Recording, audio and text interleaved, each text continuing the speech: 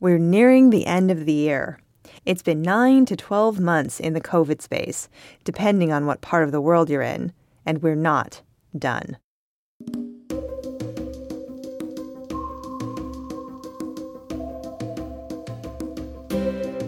What if I told you that it's possible to find grace and flow in the middle of chaos? What if I said you could learn how to dance in liminal space and be a rock star, a liminal kind of rock star? It's all about releasing expectation and connecting to the things that matter the most.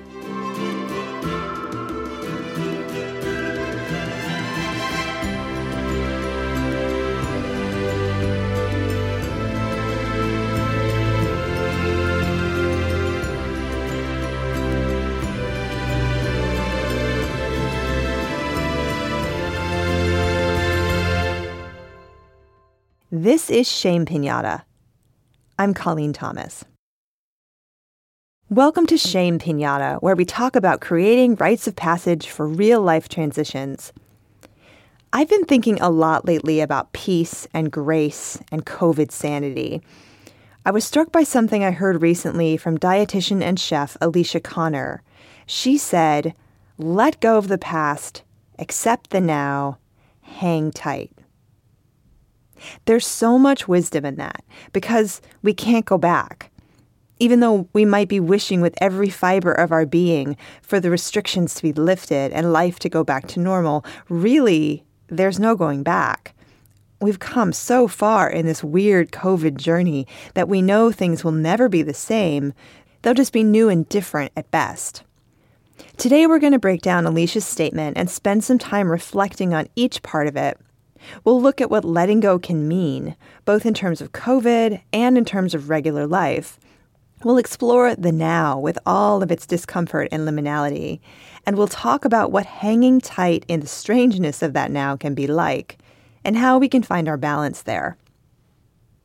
As we move toward the end of the calendar year and those of us in the Northern Hemisphere deepen into the winter season, the stage is set to support us in a natural process of letting go.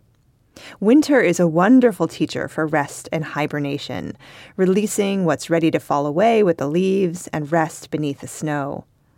At the same time, the winter holidays focus us on the light, life, and connection. The earth grows quiet.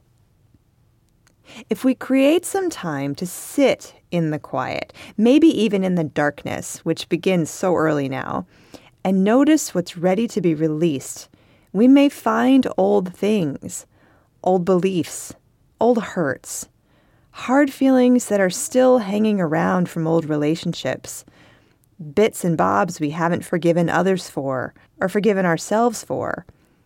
And we might even find some deeper things, like old blankets of shame we've walked around in for years, or things we've carried that maybe aren't even ours. Letting go can mean many things.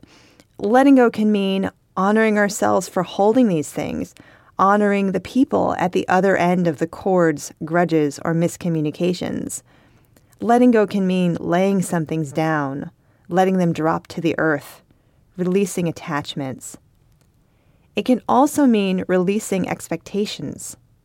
Expectations for a return to normalcy. Expectations for simple answers to the complexity of our world today.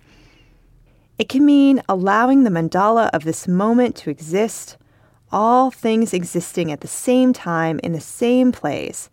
Happy things, joyful things, sad things, heart-wrenching things, all woven together as part of the whole.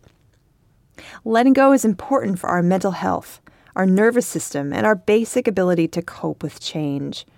Releasing any rigidity in our body, our mind, and our heart can help us soften and flow with what actually is. But as we've been exploring this season on Shame Pinata, being in the now is not always comfortable or fun or even doable. We may find, when we try to quiet our mind or body, that we are quickly distracted by thoughts or sensations.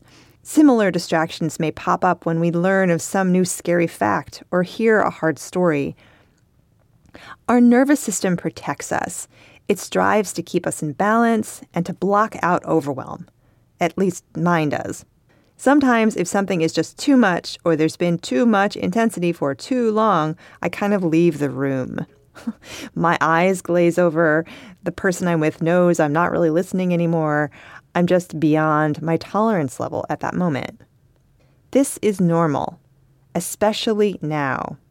I'd love it if we could give ourselves permission and give others around us permission to stop for a moment when we pop a nervous system fuse and take a break. Maybe take a breath.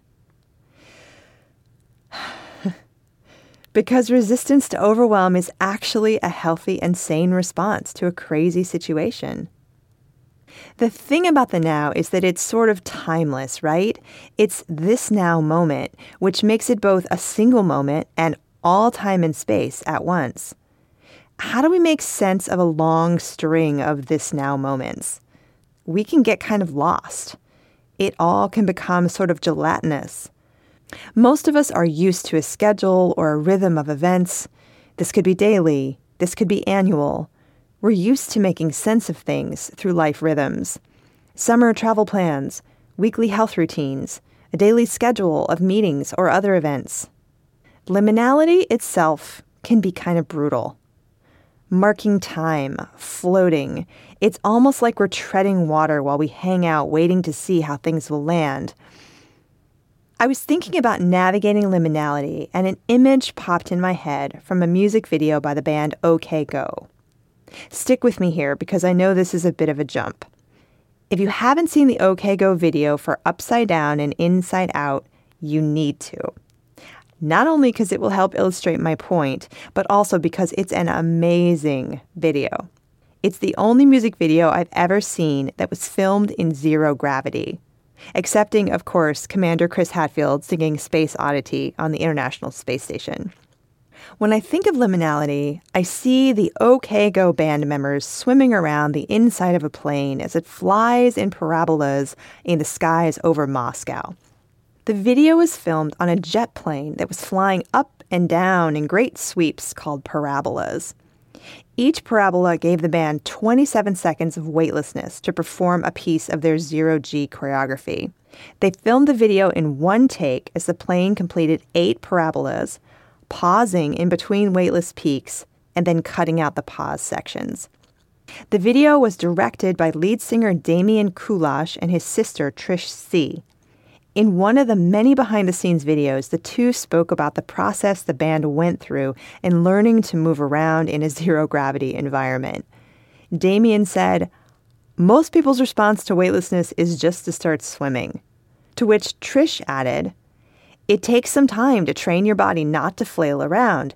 Kicking and paddling when you're in the air is not the same as kicking and paddling in water. You just looked panicked." And there are many frames of the band members kicking and flailing around, looking pretty uncomfortable in their first test flights. But by the time they filmed the video, they had found their way around and learned how to glide here or push off that thing to head over there. They were doing complex choreography in periods which bridged a divide from double gravity into weightlessness. And they moved almost as efficiently as the aerial dancers they brought in as flight attendants. I share this image with you to illustrate that it takes some time to find our grace and flow and liminality. We are not born to it. We're used to the reliable gravity of our everyday lives. When that basic force is gone, we can feel lost within the task of simply moving from point A to point B. But once we get it, we can do it. We can even find grace in liminality. And as the song says, gravity's just a habit you're pretty sure you can't break.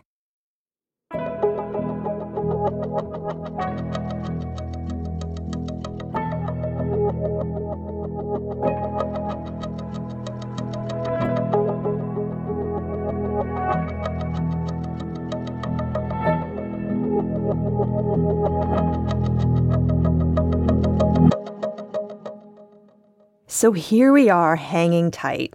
In this moment, and now in this moment. How can we support ourselves in keeping on going as the moments go by? Here's a simple ritual sketch you might try out and adapt in any way that supports your current situation. So first, we might take a deep breath. and sit with the concept of centering.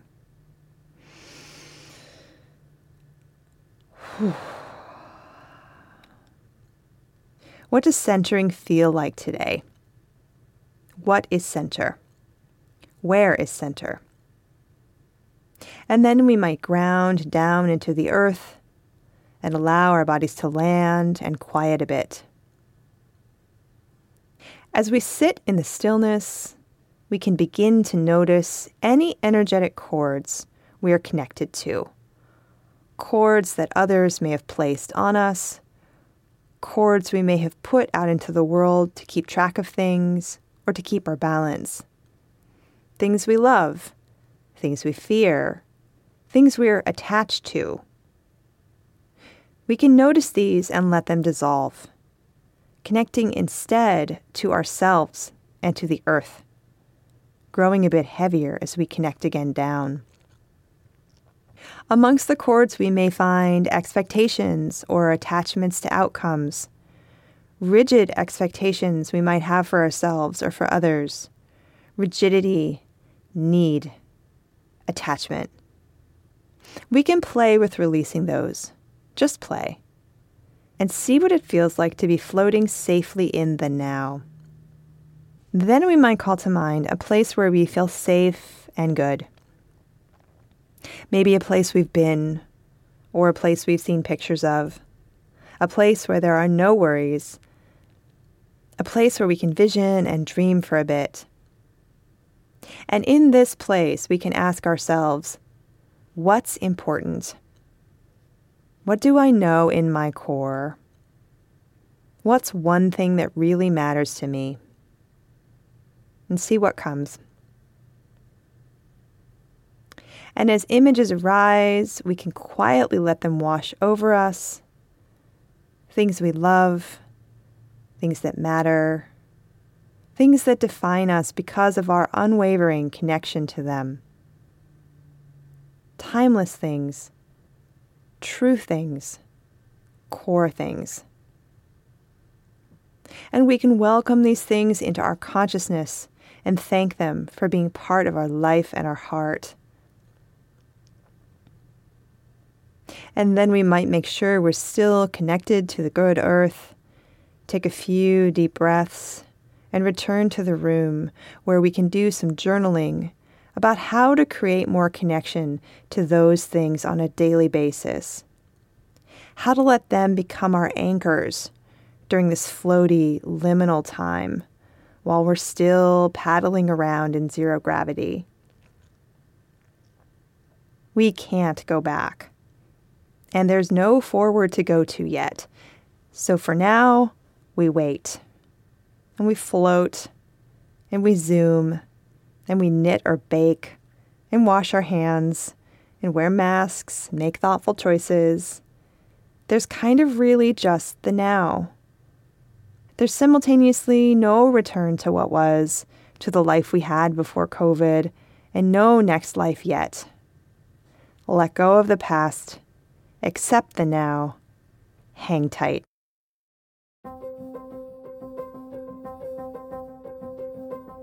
Our music is by Terry Hughes.